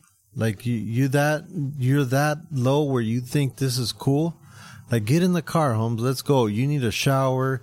Did he get in the car? No, let me say something. What? So I remember too, Leon. No, okay. So I remember I was in the spot, man, and I have and whenever you're addicted to heroin, man, it's a physical addiction. You have to have that drug in order to feel normal. So we're in Buena Park. I got all the way to Skid Row. I don't know what happened. I was there, and I was getting high, man. And it was nighttime, and Toons and his old lady pulled up, man, and they got out, and I was coherent, I was high. I had enough dope. Yeah. What I had some dope that the dude was trying to sell for me, and I had put it in his hand, and we were going to sell it. And then so what happened was he was making the sales, and he had just sold everything. And then Toons pulls up in the 2000 Escalade that he bought with his girl, and I remember Betty Boo, she got out, Julie got out, and she's like, "What are you doing right here, man? Like, what's up?" And I just want to say like this. So I'm out there, and Toons is like, "What? Like we ain't offering you like cool shit, man. We got you, you're in the pad, we got the ride, I got you on, I got you under my wing. I mean, like, what's up?" And I'm like, "Bro, and it hurt me, man, to like let them know that I was choosing, that dope that I had just sold." And then I thought to myself when they were pulling away, I go, "Fuck, I wish he wouldn't have sold the last few bags, because I would have grabbed them and just left with those dudes."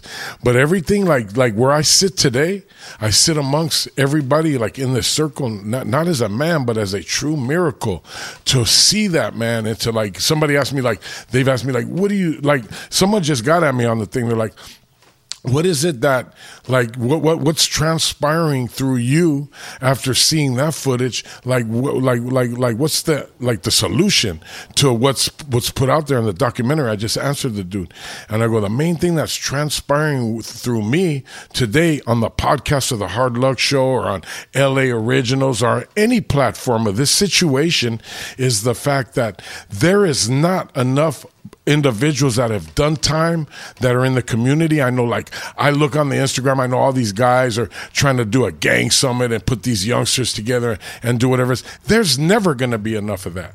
So if we just take a little bit of that at a time and we incorporate it, like right now we're on a fucking lockdown because there's a virus and there's all this fucking way out shit, but it's going to end because, you know, they want to open the thing up. I mean, like, we're in a bad place, but just so, like, somebody like there's like, it's cool to be a good guy and come out and I changed my life drastically, man. And it wasn't easy. You can listen. It wasn't easy. You can see, of course, it wasn't easy. Look, all of us. I mean, a lot of us anyway here have some sober time, right? And that ain't easy. It's a miracle for anybody. April 26th, gets right? better. Listen, April 26th, I'm gonna have 18 years. Amen. Yeah. Thank the Lord. And you can see in the documentary, right, the before and after. Right. I mean, it's like two different guys almost. Absolutely. Right? When you're sitting there. And, you know, I was talking to Sean. Sean watched the movie, right? And Sean, what happened? Tell the story about what happened to you when you saw everything. There's two spots in the movie where I got really emotional, but one was watching you, Lep, and knowing and seeing that when they were pouring the water on you and that sort of thing was seeing you in that state, right? And knowing that you had a problem that you were trying to get over, and to me it was like one part of it was like they were ridiculing you, and like you were helpless in some sort of sense, and like. Coming from that, because I know you, so I've met you, you know, and you've been on the show and all that sort of thing. So there's a different connection there, and seeing you in that state made me really. Yeah, but I was cool with that. You got to. He said, "Wait, hold on." But listen, because we also heard that Estevan, Mr. Cartoons, and Steve and everybody was also trying to help you. Of course. But so just so you, times. right, of course, right. But just like so that you, wasn't just one time he got a little too high. And we came there and we were like, "Hey, get up, motherfucker!" And we were spraying him with water and fucking mother. That's like the 100th time, that we're like, "Oh hell no, this mother." We're going to have a business meeting. And we're going to meet the people, And there's our brother, our homie, on a cardboard box set up outside our door, Like, you can think however you want until your family, cardboard box outside your office. Yeah. You're like, oh hell no! You know, what the fuck? And like, you know, he got off after easy. that, you know, of course, we took him. We probably took him to eat a fucking steak dinner and all that shit, You know, just because we got so much love for him, But that wasn't out of you know, like, oh, we're bullying him or whatever. That was like, motherfucker, you don't get it or what? Because like, old Blue Eyes, he doesn't know all the history, right? And probably a lot of people don't either. No, you know nobody does. I have friends that know me for 30 years that are like, I never knew you'd shot Robert De Niro and Al Pacino. I go, you follow me on Instagram? Yeah. Well, it's been on there. Went on every bus all around the city. It was in billboards. Either. I'm not saying that. Get on the mic, dude. I'm not saying that I would have done any different, but what I'm saying is that, like, taking it from his perspective and being in and seeing him in that state, that's what made me emotional. Yeah. You know what I mean? Sure, but because Sean knows you as I know you, which is like a super big, strong, positive guy, fucking green juice. So, and listen, what he's not saying, what he told me, is that he actually cried. Well, yeah, no. He cried in that scene. That's all right. good. So I did my job. So look, you saw the problem. And you too. I hear you. You saw the problem. But now, okay. So Lucky knows what I'm about to say. You dealing? We got a problem, man. So the solution, I got a solution. Yeah. A solution. Yeah. Right, one day at a time, 4 years, and some change. Yeah, like strong, man. Like all the way to the point where I let people know. Knock on wood. Right, I have to let people know, man. Yeah, that my doing good and my sobriety and my clean time or whatever that is comes before my son. You understand? And I had to explain that to my son. I go, look, my program and whatever I believe in, like fucking helping somebody, it has to come before anything, man. And I'm talking about all the way down to clowning the homeless motherfucker that was asking us for speed on the street right now. Right. Because I will help him. Right. I just want to see how far he'll go, but I do that today. But that's because it's called a living amends. It's because Right, also, but if somebody filmed you just doing that, Right. that It looks crazy. It looks they crazy. would have thought, oh, what an asshole! What an asshole! bullying Yeah, the yeah. No, but he was fucking all right. other side. No, no, no. But they didn't know that you Right. fought. You went a half a block just to Right. talk to him and chop it up with him. Right, and right. see where his head's but at. but the reason why you have to put your sobriety that far ahead is because you put your drugs that far ahead in your life, right? Isn't that right? Yeah. Well, I was like, I would he die put the for drugs anything. before I would everybody he die- loved. Right, Yeah. which means you got to put your program Right. before everything else too. Otherwise, you ain't gonna. Otherwise, is a potential, right? You only have today. Right. That's all Right? right. Amen, man. Only today, man. So, And I do what I can to do. I really do what I can, and my heart goes out to these kids and these individuals who are out there. Like right now, there's a lot of. We're living in a fucked up time, Chumaha. You know that. We're in a fucked up time. So everybody has to, even if it's just making a little bit of a difference today. Yeah. If it could amount to just making a little, like how many people are actually going out of the way to righteously making a difference in the world when it comes to just being, good morning, how you doing? How's your day going, ma'am? You know, open the door, let me go. Like instead of just being an asshole. It took me a long time because I don't like nothing and I don't like nobody and I get amnesia real quick. I could forget about like that fucking Skid Row thing. Like how it was. Like I could forget, but I'm not forgetting that, man. I even I go down there, like just recently I've been going down there. Yeah. And I've been seeing, I'm like, fuck, it hasn't even been this bad, Rob. You know, I haven't seen it this bad. Right. Like we were down there at a good time, man. The golden age. It was cool, man. Now it's like these people are struggling. Like, and they're in Hollywood, like just coming down here with Kyle, man, we're driving.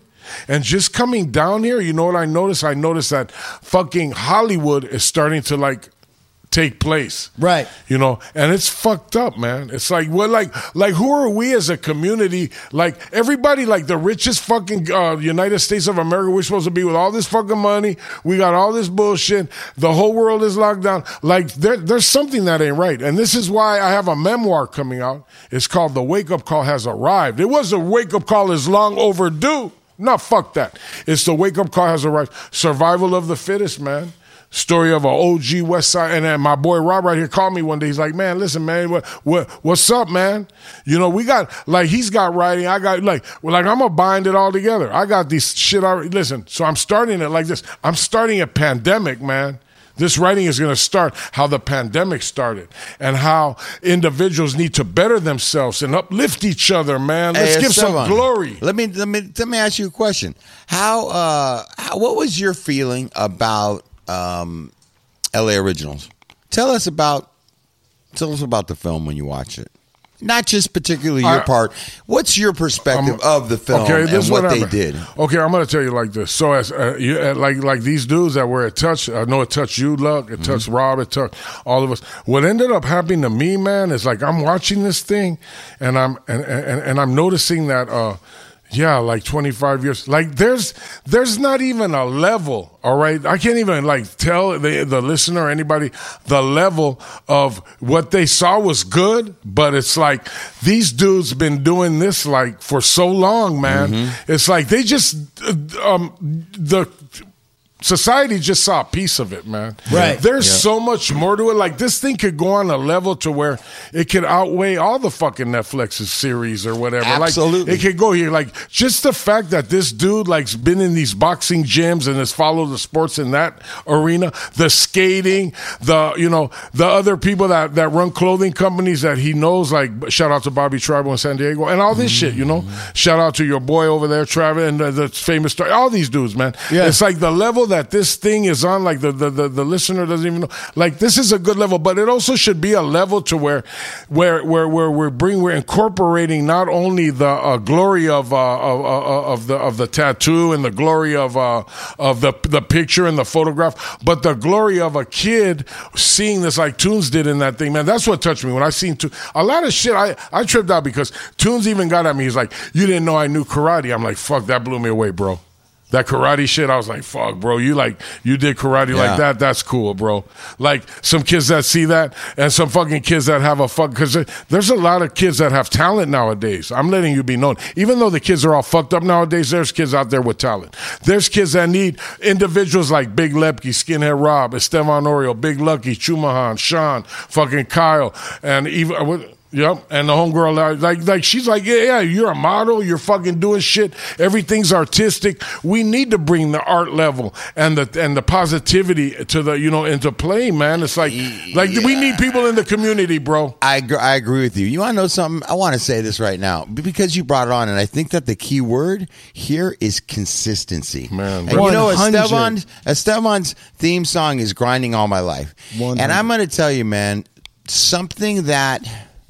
I'm going to be completely honest here right now. Yeah. And that is, I watched this documentary and there's if I have to be very honest, I have to say that there's a piece of me in it that, listen, man, from day one, me and Estevan on Cartoon were building a brand of ourselves. We were, Estevan was doing all the photo, and all the music touring stuff, the management. Cartoon was doing all the art stuff, and I was doing all the apparel stuff. Right. And that was like and Muggs had all the music shit on lock. You know what I'm saying? And these dudes, I was faced with just the same things that Estevan was faced with. I was faced with the same things that Cartoon was faced with.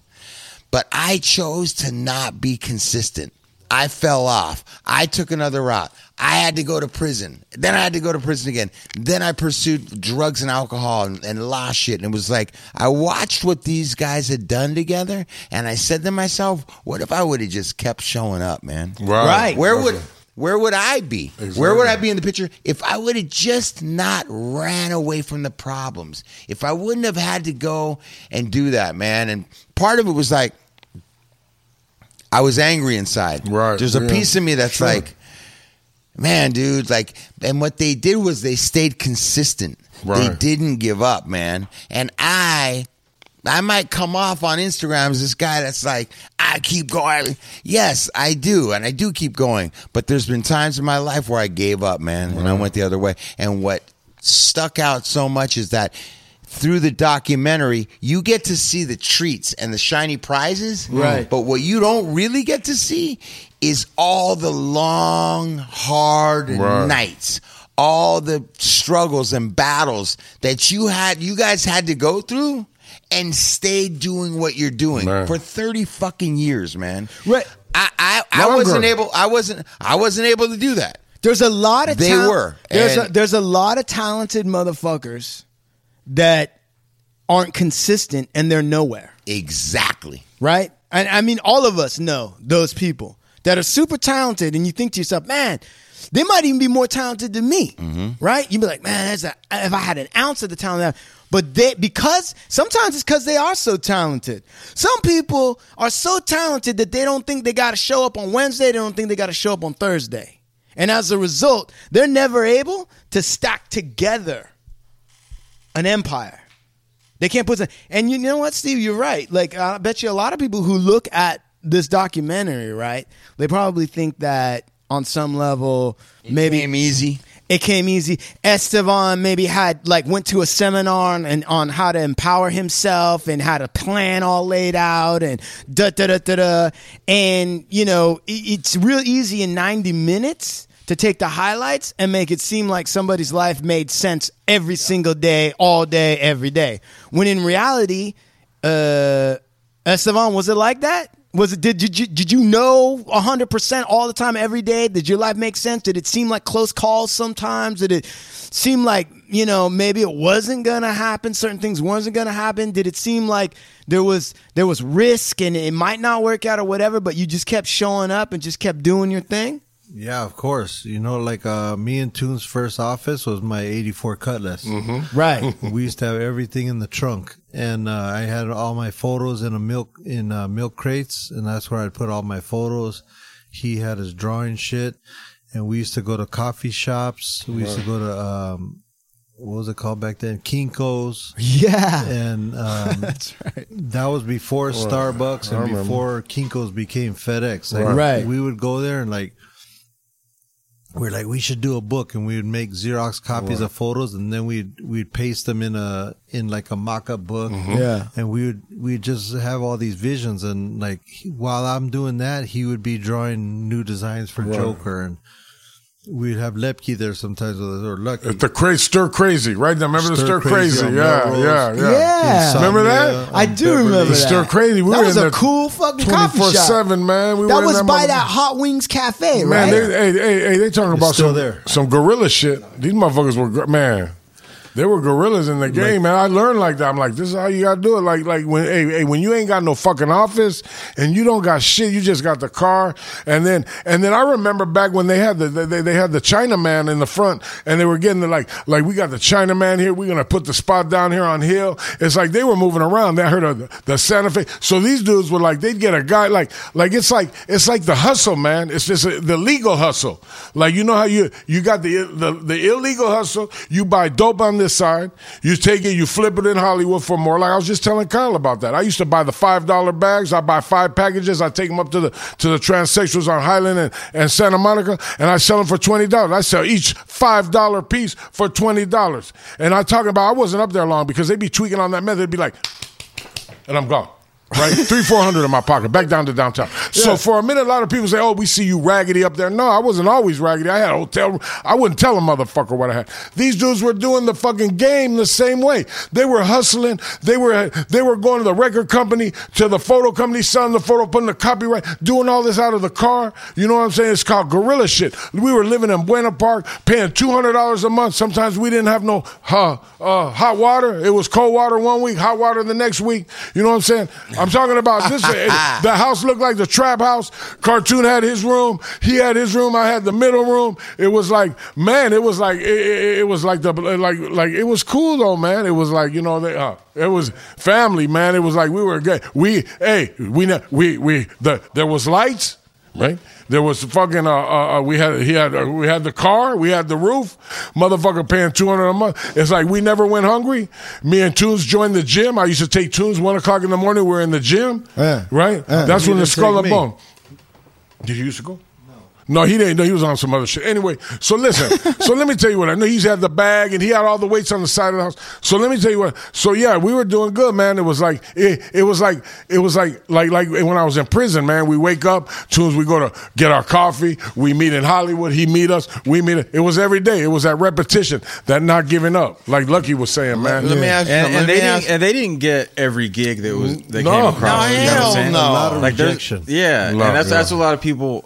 I think maybe who see the documentary, they don't see all the strikeouts. They see the home runs. Yeah, but see but that's what I'm saying. Like I'm saying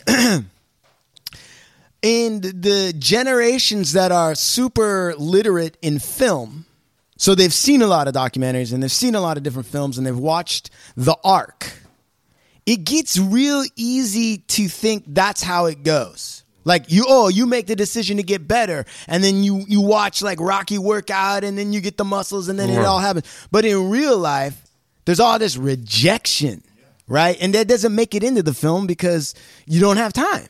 You don't have the time. So you have whole generations of young people who think they know how the process works, and they don't realize. And I'm going to tell you something. There's a movie that's called The Score. Okay, has anyone ever seen The Score? Okay. Who's in it? Fucking Norton, Robert De Niro, Norton, and fucking Ed Norton.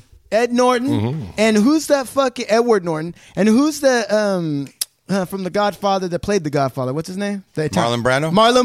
Marlon Brando. Robert De Niro, Edward Norton. Fucking fantastic film.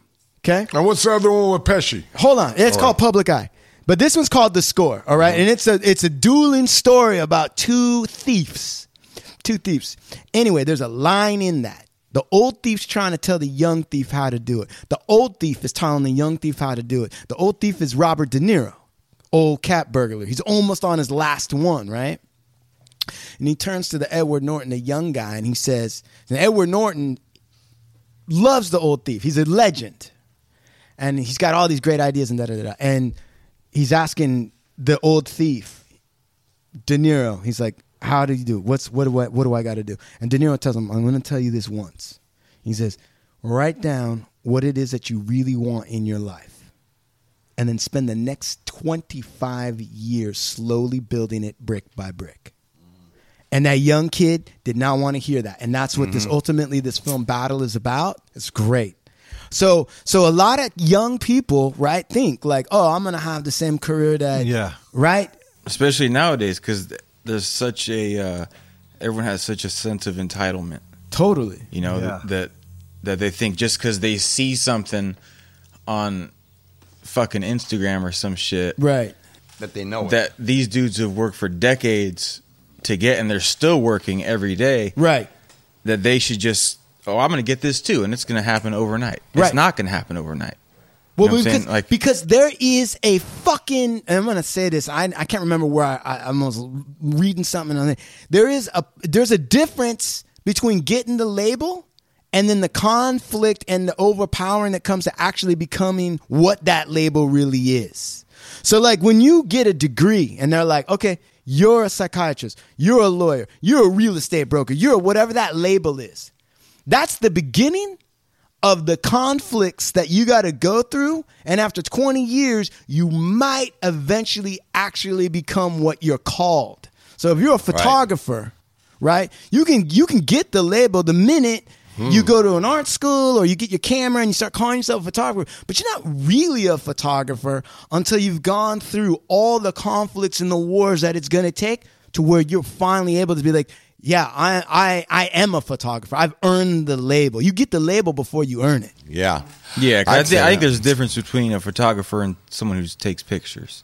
Right. I mean, absolutely. I mean, I could take a fucking picture. Right. I'm no photographer. Right. You know what I'm saying? Like, I have two eyes. He has two eyes. But the way he sees things through a lens is much more interesting and, for lack of a term, better than how I would. Right. You know? And I know that. I'm the first person to tell you that because I don't have that skill or that talent or that, you know what I'm saying? Like, yeah. And I think people have to,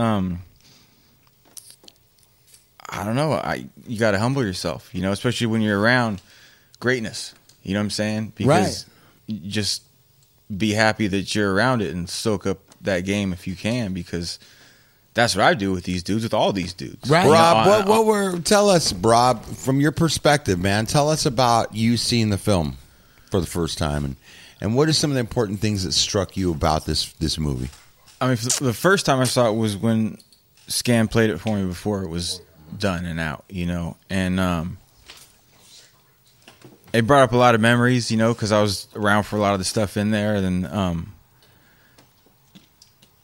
but like I said, you know, parts of it made me really sad because those are some of the best times of my life, you know, with all you guys and stuff. And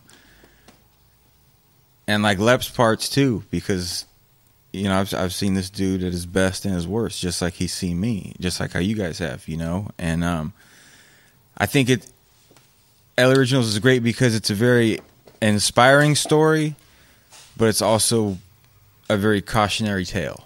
Yeah. Because it shows you not just the glamour and the glitz, but down here on the road, some you know, of the dark side. Because that's where we were at, was on the road, you know. And I don't know. I'm just proud of these dudes, you know, and I'm super thankful I got to be included in it. You know, that shit means the world to me. You know,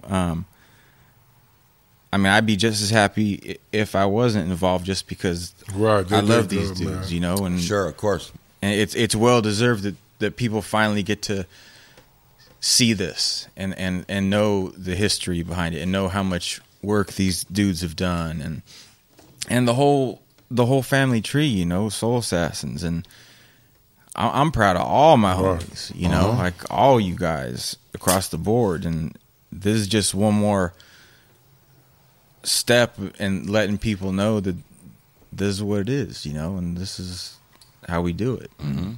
It's how these guys do it. And I mean, you can't take it away from them, you know, the talent and the perseverance. And because there's a lot of people who try and do what they do, you know, we all know that, you know, across the board, whether it's the photography or the tattooing or the art and logos. Like, a lot of their stuff gets, you know, imitated, but that's the, you know, most sincere form of, you know, Flattery, whatever. However the saying goes. You know what I'm saying? Imitated is right. And but it's I thought it was fucking great.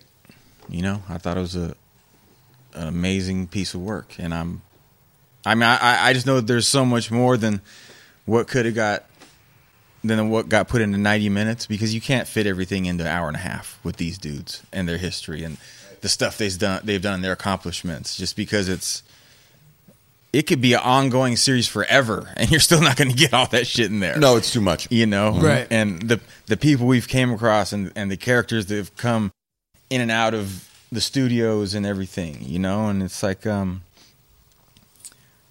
I can't recommend it enough to people who haven't seen it. Mm-hmm. You know, and it's a great American film. It's a fucking great. It's a great movie, and it's a very important part of history, not just LA history, but I think just history in general. American because history. it talks about so many different things, not just he's photographing people in bands, or he's photographing, you know, chicks, or this or that. It's like there's so much, or it's cartoon just tattoos 50 Cent. Not like it's so much deeper than that, and the work and the blood, sweat, and tears that go into it that the people don't even know about, you know. There's a story behind every tattoo, man. He's tattooed on him, you, Rob, all absolutely. of us. There's a story behind all these absolutely. fucking tattoos. Something I want to tell you, Estevan, why we're on the show, and I said it when we were on DJ Ski, when we were doing the live stream on it, and that is that there's some young people that could basically, that are maybe in the culture and know about these guys, that could look at their career and really be like, the last 10 years, these guys have been hot. Don't you know? So, okay, we could even push another 5 and say there's some people in LA that are like, know about some shit. They're like, these motherfuckers are in the rap game, and like, Estevan, you know. But what I'm going to say is 30 years ago, bro. 30 years ago, when I was down at Supermax and Cartoon was airbrushing and Estevan was road managing House of Pain, I'm going to tell you that at that point in time, I felt like Estevan was the baddest fucking photographer there was. You were right. Okay? You were right. And Cartoon's art, nobody could fuck with that dude. That's why I had him do every fucking brand that I owned, right? Did the artwork for every brand. There was no other artist. It was him. I wanted him to do it all. And I got the 3rd tattoos by Cartoon. The 3rd tattoos he ever did on anybody are on my arm. And now I watch this, man, and I remember back then, I remember motherfuckers doubting these dudes. Right, I remember the whole fucking music industry doubting them. I remember fucking magazines doubting. I remember artists not letting Estevan shoot them because they wanted to go with somebody else. I remember them going with some other director. I remember going with other art direction. And motherfuckers didn't believe. They weren't seeing what we were showing them. People just weren't buying it, man. They were like, nah. And they went with some cheesy motherfuckers that ain't around right now.